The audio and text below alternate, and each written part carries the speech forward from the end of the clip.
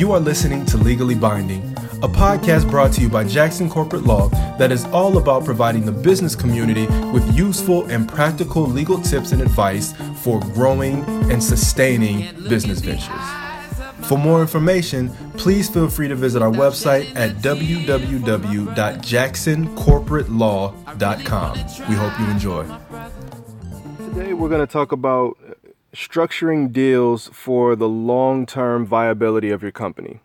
Now, what does that mean? So, a lot of times when you are first starting to gain some momentum in whether it's getting business or whether it's getting investments, there's a sense of excitement that comes along with that, right? And let's be honest, not just a sense of excitement, but sometimes there's a sense of desperation.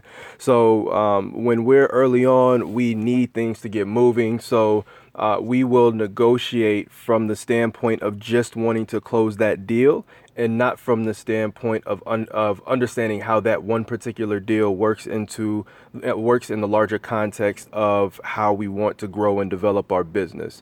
So this plays out very, very much so when we talk about taking on investments, right? So money is the lifeblood of businesses. You need money in order to operate. You need money in order to grow. You need money to pay yourself as an entrepreneur, because, cable man will not keep on the cable if you say, I'm an entrepreneur, I need a couple more days.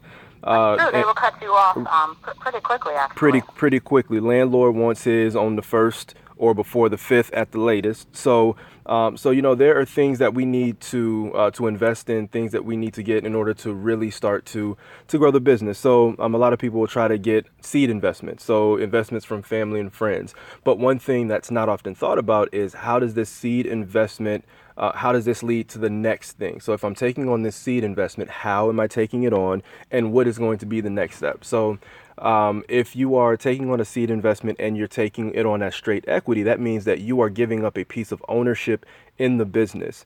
And if you're giving up a piece of ownership now, if you know that you need to raise money later, understand that you're going to have to give up another piece of ownership later. So I've seen situations where you've had a business owner who needs an investment so badly that they're willing to give up a pretty significant amount of ownership. Now, what that does is, when they try to figure out how they're structuring the subsequent round of fundraising, and the seed round is typically the lowest round of capital that you raise. And then going forward, you'll raise larger amounts, which means that there's the potential of giving up larger amounts of equity. So I've seen people put themselves in situations where after that seed round, they really have very, very little room to give up equity. And if they do have to raise another round, they find themselves owning a minority share in their own company. Now, I'm not saying that owning a minority share in a company is bad, but if you're put into that situation so early on because of a need to take on money and because of a lack of strategy in raising that money, you may find yourself not really having ownership or true control of your company a lot sooner than you would have thought.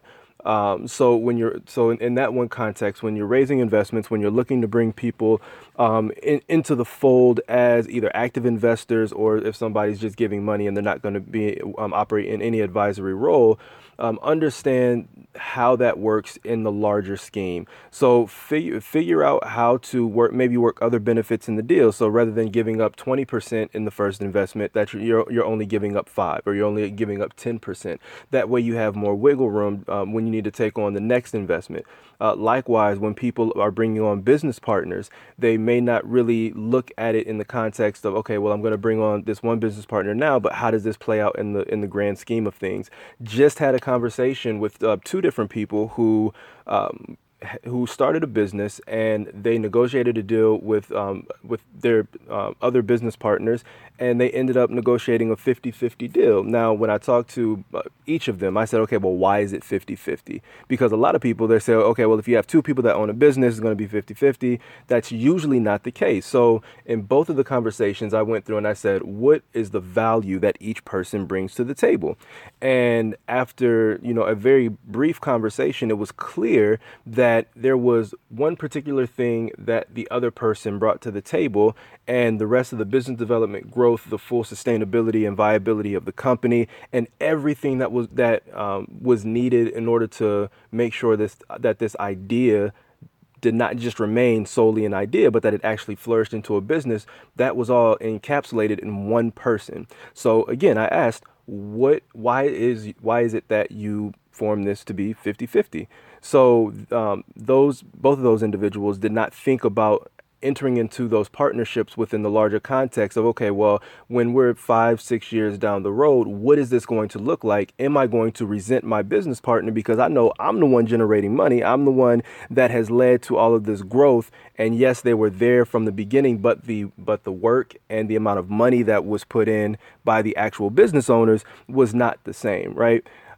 So when you're structuring deals, think about it for the long term. For those people who are out there trying to close business, if you are in a service space, especially, understand that when you close deals with clients, that is an opportunity cost. So if you're working with one client, that means you have less time to work with other clients. So Mika, I know you in the service business. So have you ever closed a deal where you know that you charged the person too little, and because you charge a person too little, and because everybody that you give a discount to wants double the amount of work that of the people that pay regular price for your services, Of but course I do. right, but you get into that space where now you've discounted your price, so you're making less on that service, and now you have a situation where you can't expend the amount of time that you need or that you should in working with either other clients or working at the other business development aspects.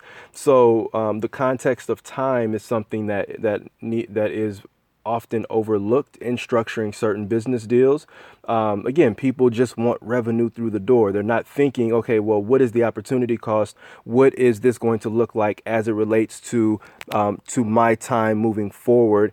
And is this money even worth it in the grand scheme of things? Because if I'm going to take we'll even call it a 20% haircut on my cost, but that puts me in a position to where I am not able to go out and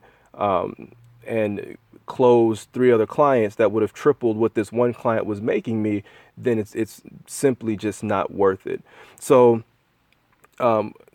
deals are a very, very strategic thing. And anytime you are assessing the value of a deal, anytime you are assessing any transaction that you're entering into, you have to stay focused on the larger picture. You have to negotiate with an understanding that this is a step. This is not the whole staircase. This is a step. And the terms in that deal, while they may not affect directly other deals that you're going to enter into, indirectly it may lessen your ability to generate revenue. It may reduce at a much greater rate the amount of ownership that you have in a business, as it relates to investments and giving up equity to take in cash.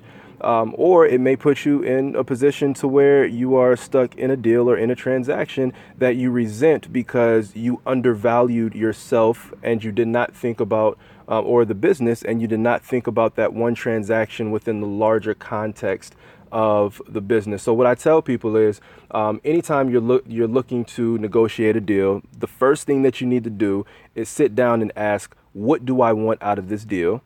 Second thing that you need to ask is, how does this deal get me closer to the goals that I've set out? And if you haven't set out goals for the business, you need to do that first, obviously. But you have to be able to work backwards into negotiating a deal like that, because it will keep you focused on the larger term. So again, what do I want out of this deal? And how does this deal get me closer to my goal? Because if the deal doesn't get you closer to the goal, or and you're not able to get out of it what you want, then you may not need to enter into that deal. Don't cut off your nose despite your face, right? If Exactly. This is some very, very good advice, Jamal. And it's something that I think, I think everyone that is in business has gone through this.